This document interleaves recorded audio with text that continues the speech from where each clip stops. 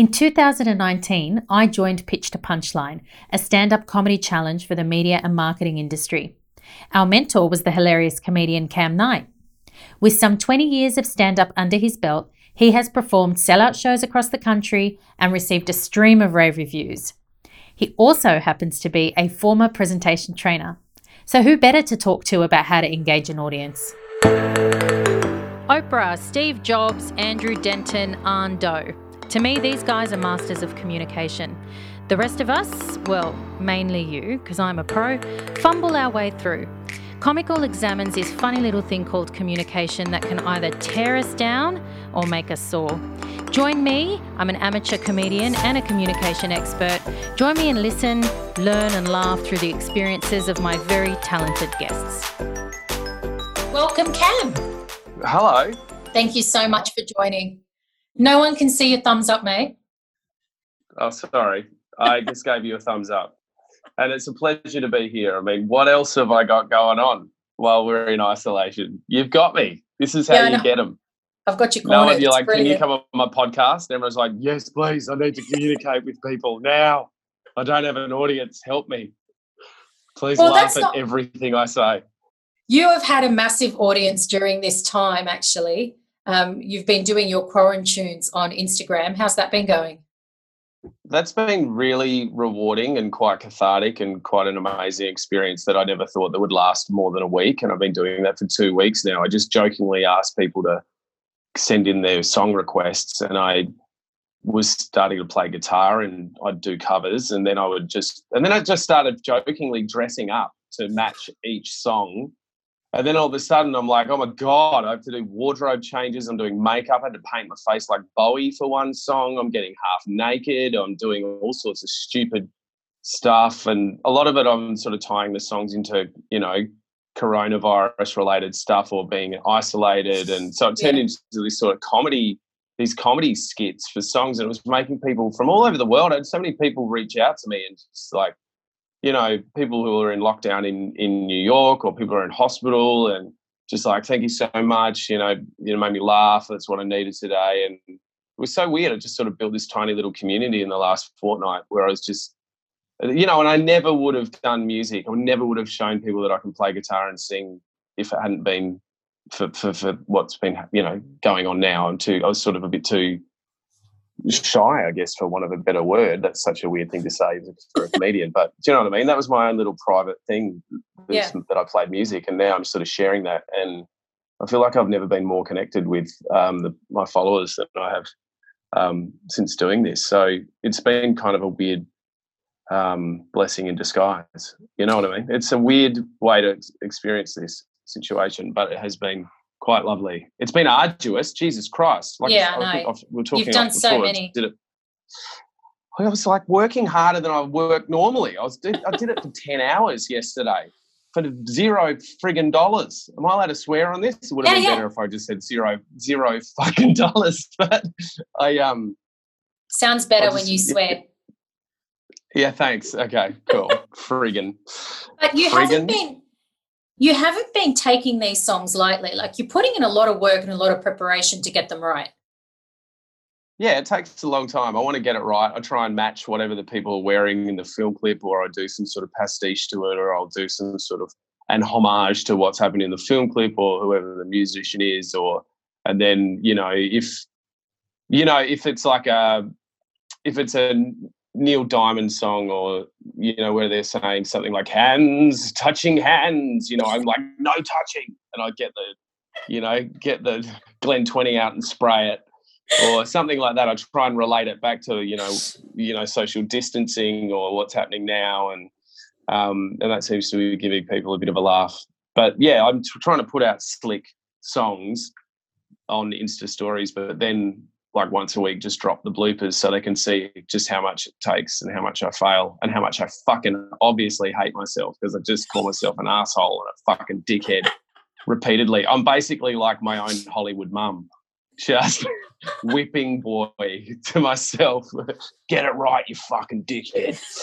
Anyway, it's funny. How do you normally prepare for it? I mean, you're obviously somebody who likes to prepare, and you take your craft very seriously.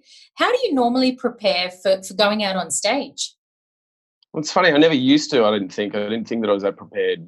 I used to just drink and have fun, and it was a bit more rock and roll.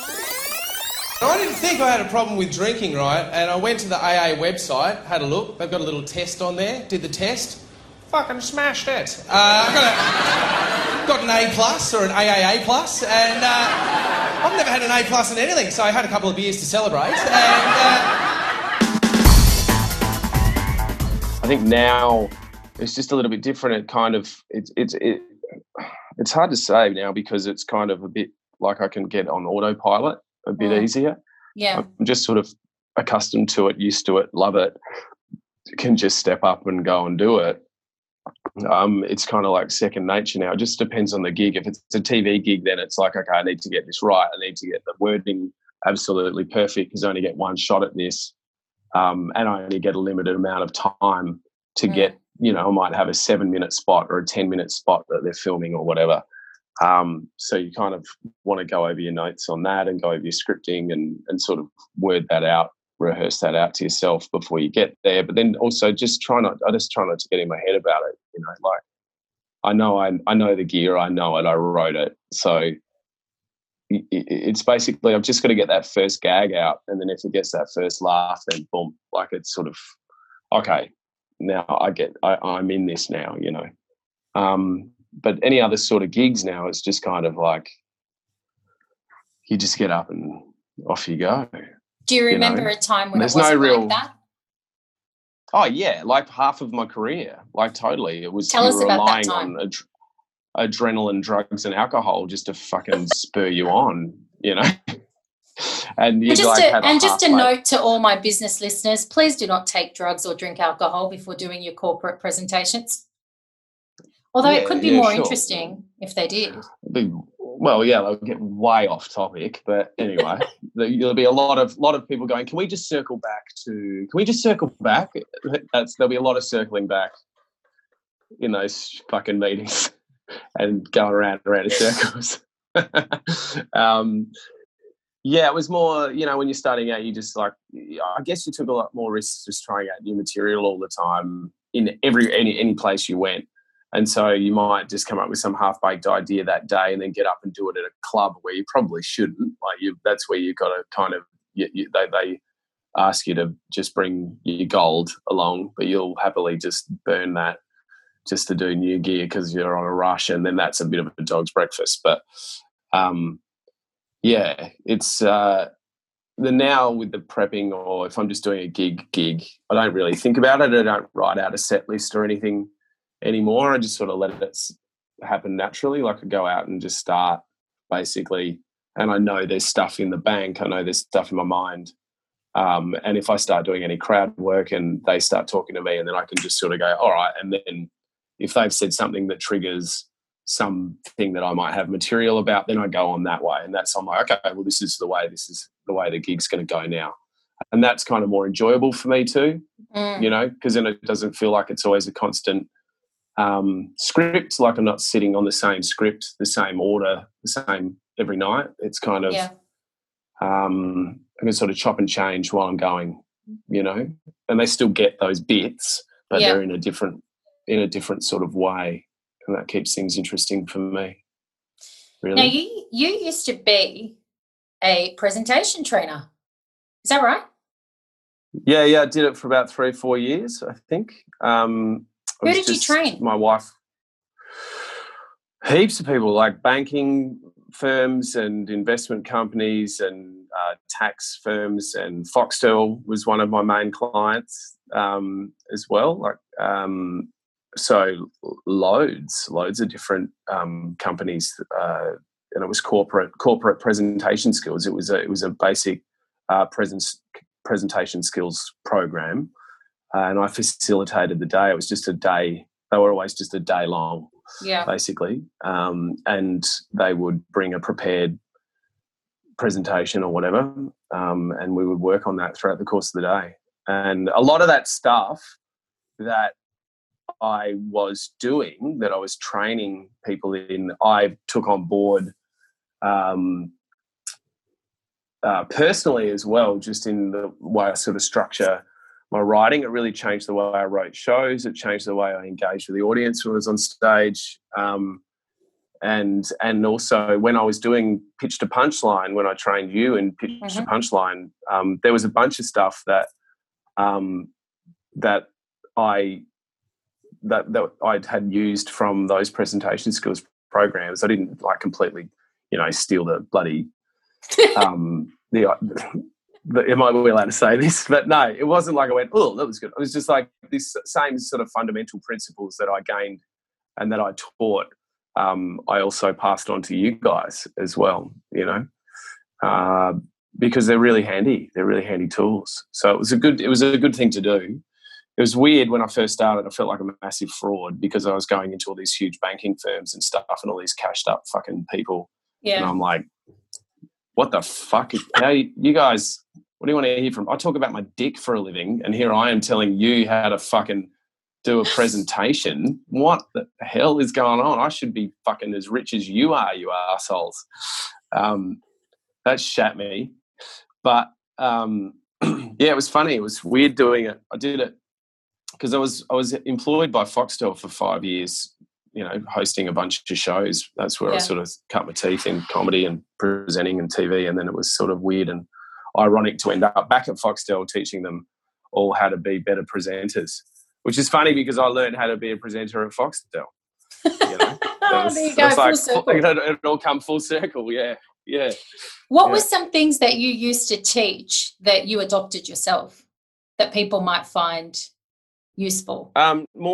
Just sort of structure, like the way you sort of structure a show. Like I sort of took a lot of that, the structuring of your presentation with the start and the middle and the end and not going too far off topic, or just sort of how to do a stronger opening to explain if there's a premise to it or if there's a theme or something, explaining the reasoning and that sort of stuff. And so definitely the structuring of shows, I got far more from the presentation skills program. A lot of the other stuff, I guess a lot of the other stuff that I was teaching, it was weird because I was teaching it. I didn't think that it was weird when I first started. I didn't think that I understood it.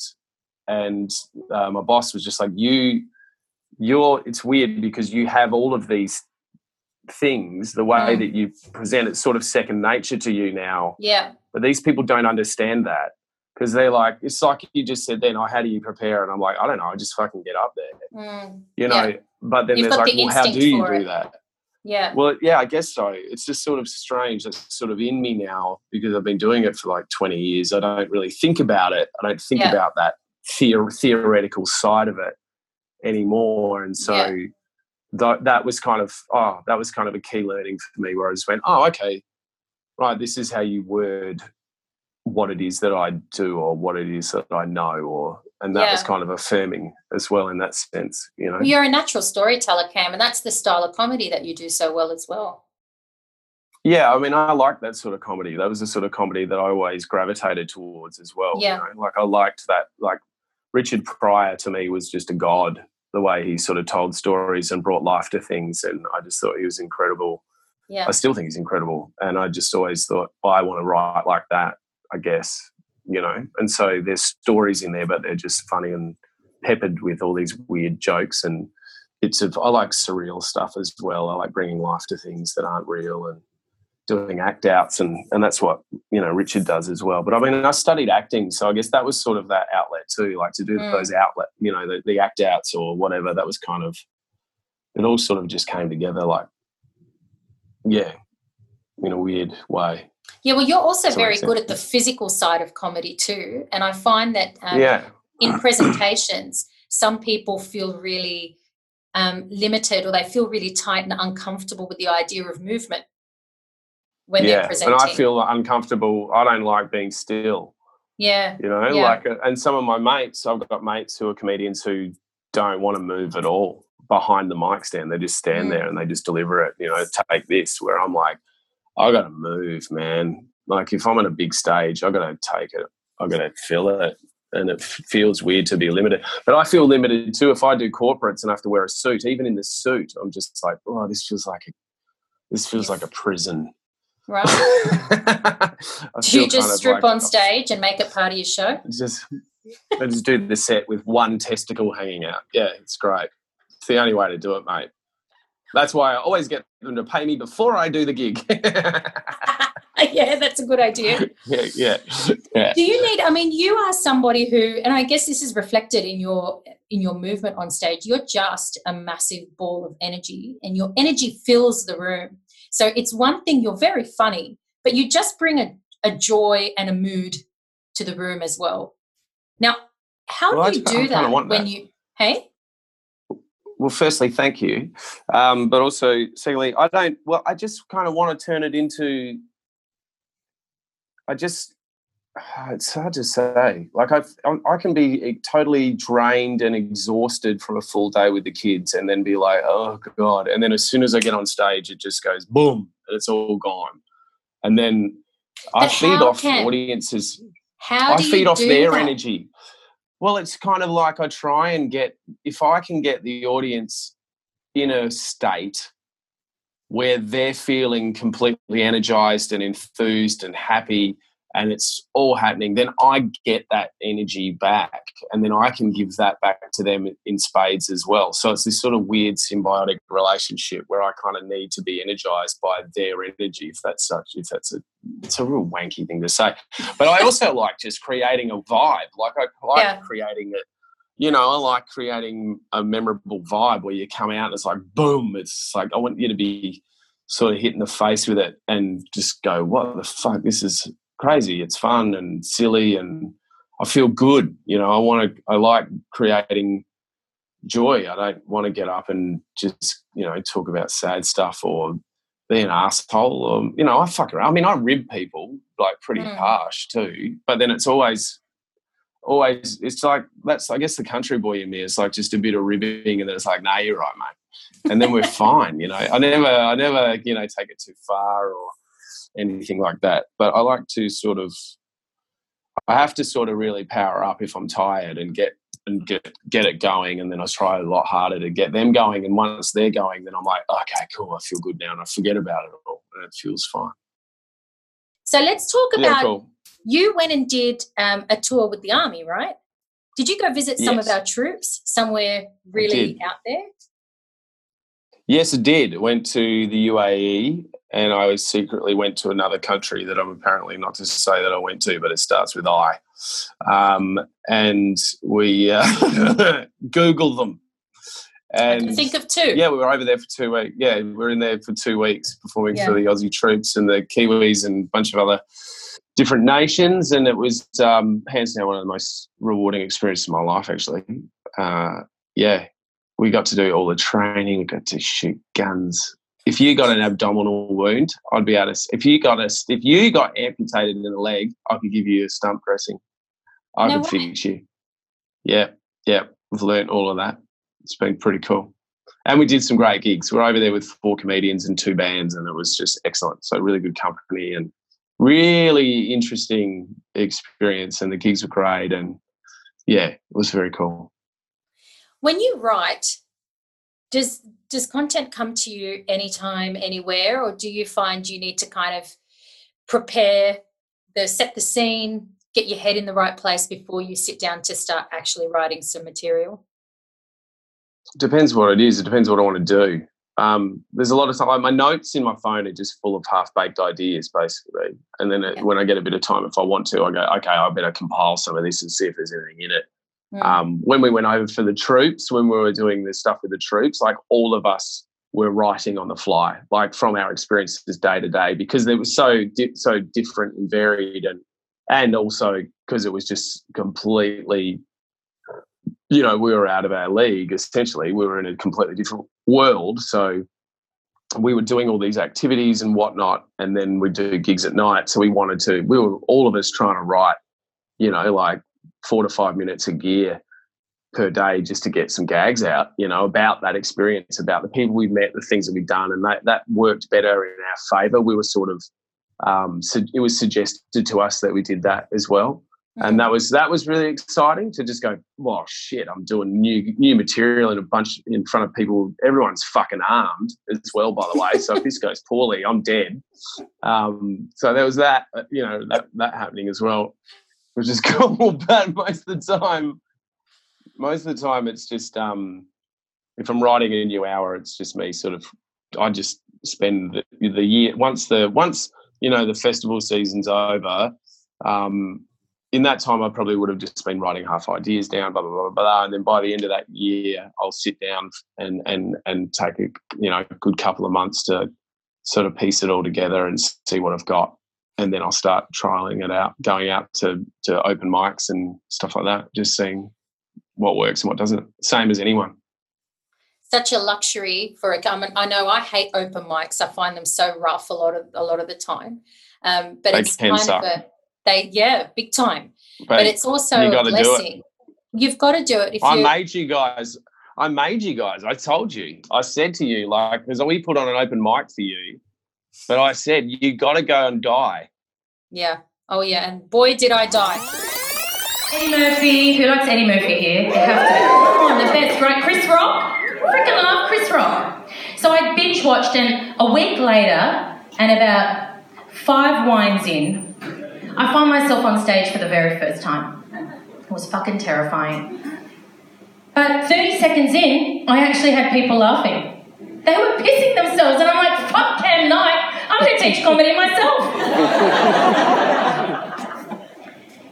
And then at that very moment, that was when the alcohol bit me in my unshaven ass. I just lost myself, completely lost myself. I became like a cheap, white Chris Rock impersonator. Chrissy Pebble. And I started doing things like my eyes were bulging as I was talking to the audience, and I was screaming at them, and I was saying shit like, get that bitch out before I get her out my goddamn motherfucking self. And I was just trying to tell the story about when I gave birth to my daughter. And you had to. I said, you got to go out and find those rooms, and you need to bomb hard and know what that feels like, because then it'll make the Opera House feel like heaven.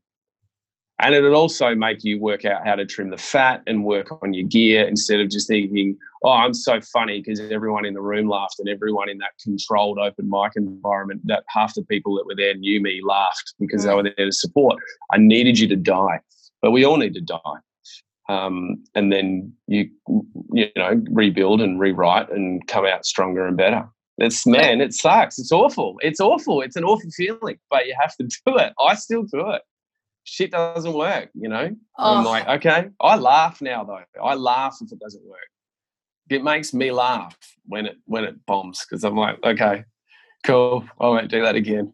Do you know what it taught me from a presentation point of view, right? Because what I find in corporate presentation scenarios is that your marketing team develops your content, you get the deck, you run it through a couple of times with the marketing manager. They say yay or nay or what have you, right? And they give you a little bit of feedback. Yeah. And you might test it in front of the management team at best, right? Usually you wouldn't even do that.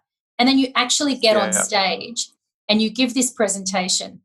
And what I learned through the open mic process is just how important it is to test your presentation in front of different people if you can. Yeah, totally. Yeah. Because it's not about what you want to say, it's about what the audience wants to hear from you and what they're going to respond to. Yeah, and that sort of teaches you about, again, what works when and what works where. You could just, if something's happened in the news and then you get up and talk about something very similar and that's affected a lot of people, you just come off completely tone deaf. You've got to sort of be keyed in. And again, like certain, that's again, like if I'm doing a gig where I do material where I know it's worked countless times previously and it doesn't work that night, I'm like, oh, well, that's not me. But I'll get you with something else. It's not that joke. That's fine. It's just this is a different crowd and they like different stuff. So then you got to work that out for yourself. But yeah, And it's also like just doing those open mics and then being on stage is your rehearsal. There's only so many times you can keep saying it to yourself in your bedroom or your lounge room or pacing around outside. You need to know how that works properly in front of an audience to ascertain what words work and how the sentence works, and also timing, and pace and all of those things that are really fundamental to joke telling. You're not going to get without an audience. So you have to keep doing gigs and those bits to get those bits better and better and better and better and better and honed and tightened and, until it's a real good little nugget. That's so many people are like, oh, you don't do, it's like, oh, when I see you guys do performances, I just figure it's just new material or something. It's like, well, sometimes it is. Half of it might be. But then there's a lot of stuff where it's not, and it's just killer because I'm still doing it. But there's sometimes as well, like these old bits where I might have had a 4-minute bit, and then I'll dust that off and go, well, let's see what I can do with this again. And then all of a sudden, after doing it for a few months, it's turned into an 8-minute bit because I've been doing it again. I'm sitting in it. I'm adding tags and it's extended. There's a new act out in it or something. You've gotten this because I've rehearsed it. I'm rehearsing it on stage in front of an audience. I'm taking some risks by improvising some stuff within that set, and that's grown into now and flourished into a bigger bit. And you don't get that at home as much, Yeah. There's heaps of people who just like stick to it verbatim every time, where I'm like, I'm always looking to see where else I can go with a bit. If it's an old bit or if it's even anything, I'm always like, where else can I go? What am I going to do with this, What happens we touched on dying at open mic nights, but what happens if you die or you stuff up during an actual performance in front of hundreds or thousands of people? Has that happened to you? Have you forgotten a line? Well, you just sort of keep going. No one knows. Like, it's not like you go, oh, sorry, I just want to fucking go back a bit. I just forgot that bit. Yeah. No one's going to know. If you've missed a line or a part of it, if it's a pretty, chunky bit or whatever, like, no one knows. It's annoying. It's really fucking annoying. And you're like, oh, I forgot that bit. Oh, well, never mind. There's that sort of thing where it's kind of, you might flub a word or something, but no one cares about it. You care more about that than anybody else does. No one's going to remember that. Yeah, no. Yeah. I find in presentations, I'll say to my client, for example, if you miss something, just keep going. But if you find what you've missed is an important point, it's okay to stop and go back to make that point. But that's obviously a very different scenario to comedy. Yeah, not really in comedy. I mean, if you're hosting, I guess, if you're hosted in the first block and then in the second block, if you're reopening the second half or something, you can come out and go, you know what, actually, I forgot to mention this, blah, blah, blah, and you could probably do it then sort of thing. But if you're doing an actual set, you wouldn't stop it. But that's also, like I just said, circling back to what I talked about previously, about the presentation skills stuff, like that, again, is the same. The stuff that I got from those courses was the same thing, where they're like, audiences everywhere won't know that you've stuffed up unless you've told them.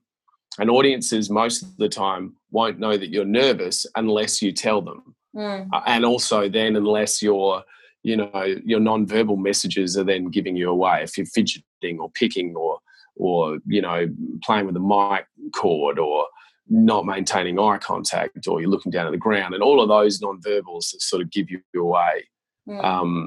There's all of that there. Yeah, so it's up to you to sort of be that wall, and hide it, push it down. Conceal, don't feel. That's I've been watching Frozen. Too much Frozen with the girls. That's it. Have you had anyone write content for you, right?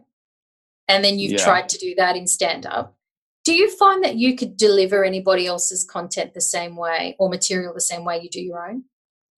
When I was when I was hosting a show on Foxtel called Stand Up Australia, it got to a point where I needed to get the help from a couple of different people because we ended up doing about 120 episodes, and I was kind of burnt out, and it was just me and another guy writing every week, trying to come up with 8 to 10 minutes of material every week for the show. Ooh. And that was just sort of really hard to do. And so we did reach out to a few other comedians and tried to get them to help us write material.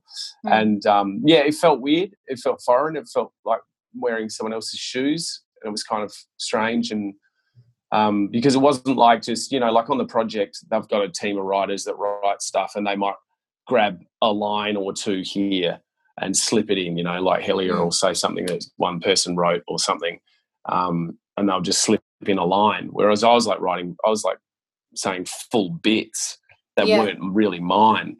Yeah. And that was kind of strange. Yeah. But that's the only time it's felt that way. Whenever I've like presented or hosted shows or whatever, sometimes there's some things that they kind of make you say, well, that's in the script that I'm like, I wouldn't talk like this. And they're like, well, this isn't for you. This is for them who's watching it. Did it affect your performance of it?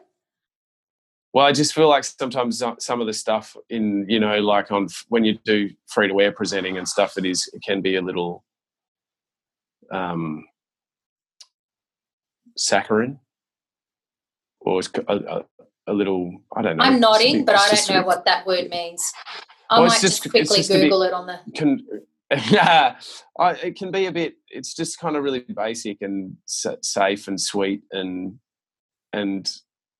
sometimes I felt like it wasn't really genuine, I guess. There's just a real art to writing scripts for TV, and they know what they're doing, and you just sort of say it. So it's like it doesn't really matter who I am or whatever here. So, yeah, I'm not a big fan, to be perfectly honest. It's funny because I find with some of the people that I train in presentation skills or whatever, I've forgotten the name of my own course, but one of the things I noticed is that if the presentation is being developed on behalf of the speaker never does it as well as when the speaker has written their own content. Yeah, cool. It's so I feel like that's kind of true. And I say to them, you just sort of get involved early, at least in, marketing might have stuff they want to talk about specifically or messages that they want you to land. That's fine, but I feel like the person who's doing the speaking needs to at least own the story, the package, and I agree. And the journey in which they tell that story. Otherwise, it just seems contrived. The person just doesn't seem as comfortable. Well, then a lot of the time too with those presentations as well, particularly if they're doing numbers, it's really boring, and they're just showing graphs and then just running through data, and they don't care. So there's they can't really add any flair or any sense of personality to that as well, which is kind of difficult and disappointing for them, I guess. But yeah, I think most people need to sort of apply their own personality to these things. And look, they let you apply your personality when you're presenting and hosting TV shows as well, but the scripts, you very rarely sort of stray from the path, so to speak. So that in a sense sort of sometimes makes you present in a way that is really straight, and that can be sort of limiting at times when you're playing that straight guy in a nice outfit, looking nice in your makeup, and you just engaging. Kind of it's not, and I don't feel and I just sort of don't feel genuine when I'm doing that sort of stuff, So people are like, why do you do it? And I'm like, money. That's why.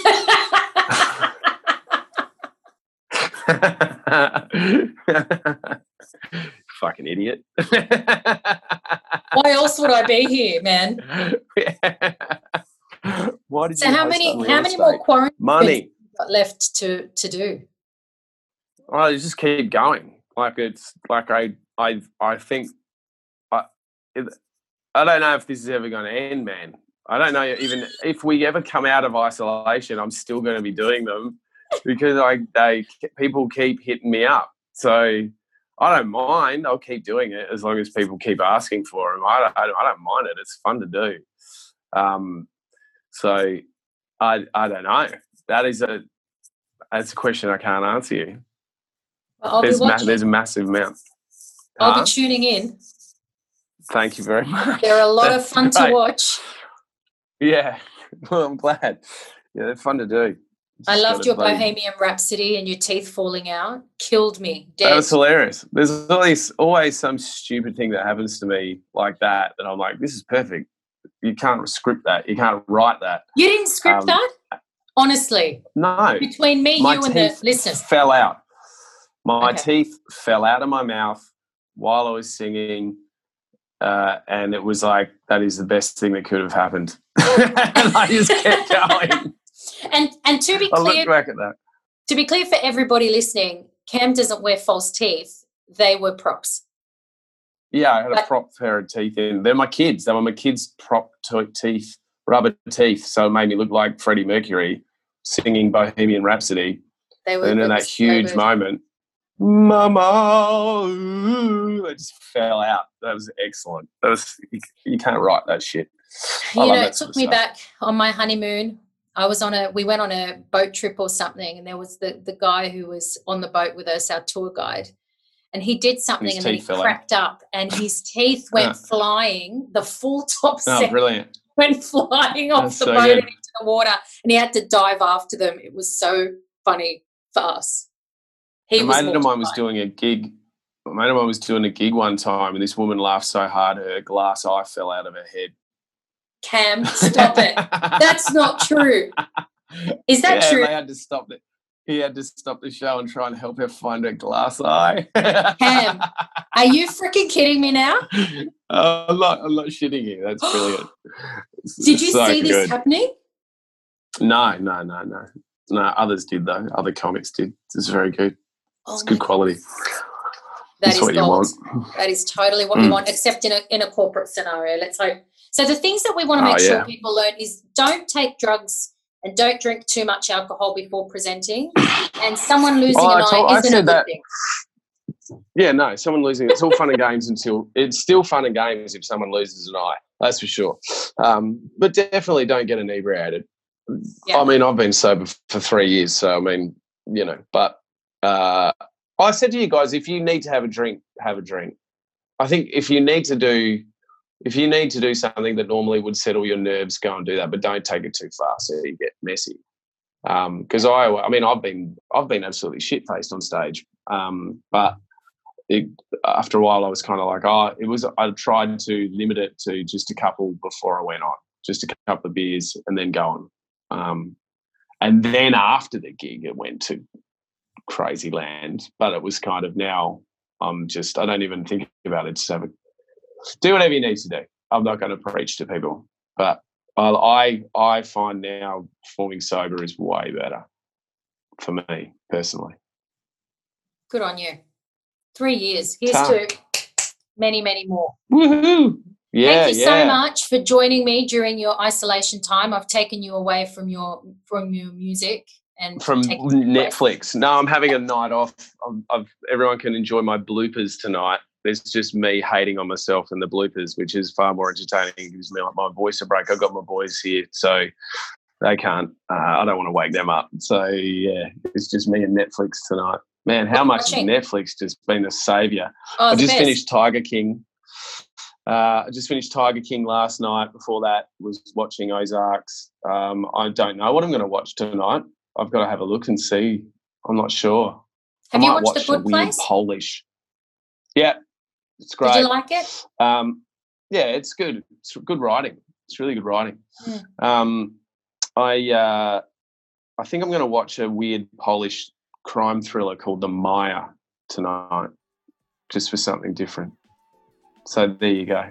Okay. Well, let me know how it goes. I will. Thank you. Thanks so much, Cam. Have a good one. Happy isolation life. You too. Take care. Happy ISO life. So, yeah. And that's Comical for this week. If you'd like to join the show, suggest a topic or ask me a question, hit me up on Instagram at @MarielDaggle or email me comicalpodcast@gmail.com. Thanks so much for listening. See ya.